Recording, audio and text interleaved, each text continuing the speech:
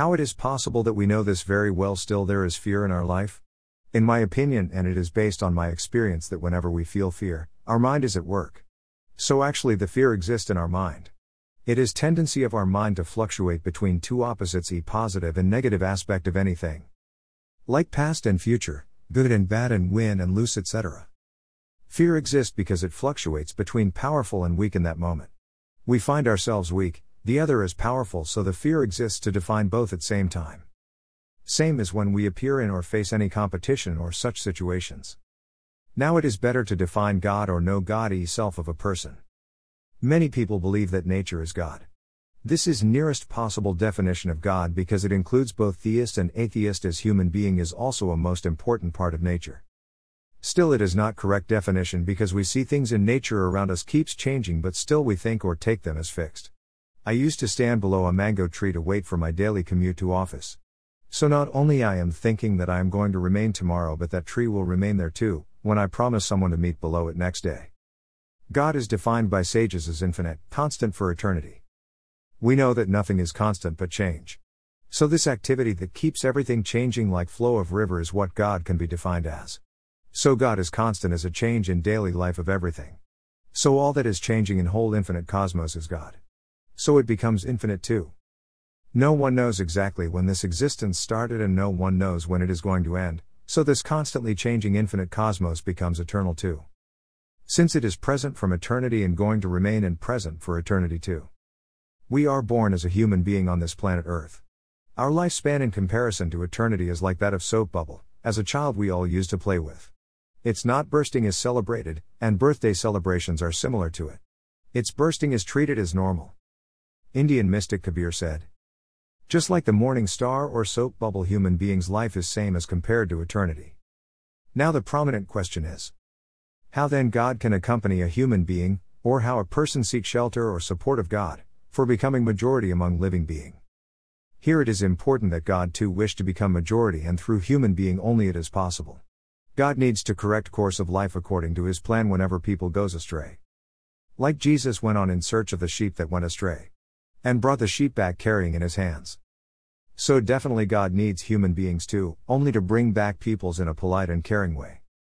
Now God seeking people and people seeking God, but both are not meeting. Why? Because person uses mind and it keeps the person busy in duality or dichotomy, while God is always in present moment. People go on missing the present moment, God go on missing people. Through meditation a person can learn to remain in no mind state, present moment. Now by God's grace it may happen that while you are practicing meditation, especially awareness meditation, you also attain egoless state simultaneously. In that state you are able to actually see yourself or soul or God or consciousness, etc., etc. Once you have seen, then you are not the same person as before, because you have seen a glimpse of the infinite, constant and eternal. Mystics called it emptiness or existence or Tao, etc. You have experienced timelessness within the framework of time, which in itself is a miracle. Call it passing if a camel infinite existence, from the hole of a needle your eyes. It happens only, and any effort on your side is just useless, so its other name is God's grace. Now you are able to remain in present moment as per your choice of time, place and person. So when you feel fear, just remain in present moment and stop your mind or invoke meditative state, and now God is with you. He was looking for someone who is in present moment, and he found you, and now just leave yourself and let God act through you. You may feel later on that what you did is simply impossible for you, but actually it is true.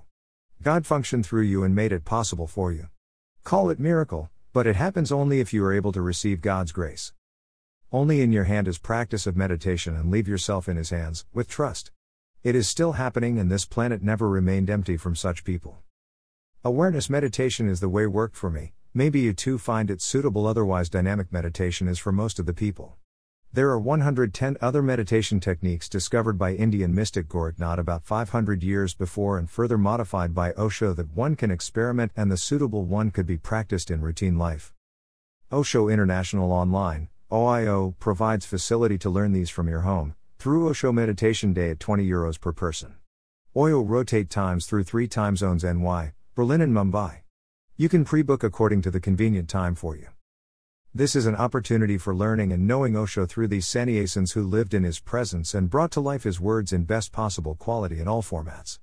Disciples of Jesus left him alone in last minutes, but Osho's disciples remained with him till he left his body willingly after working, till last day, for all of us to get enlightened. Jesus tried hard till last minute, before being caught, to teach meditation to his disciples. As per St. John's Gospel, Jesus used word sit to transfer his meditative energy to them and went on to pray God, but on returning he found them sleeping. He tried 2 times again but in vain. Even today Zen people use word sit for meditation in their saying sit silently, do nothing, season comes and the grass grows by itself green. This is why I call Osho as reincarnation of Jesus, because he begun from where he left in his last life.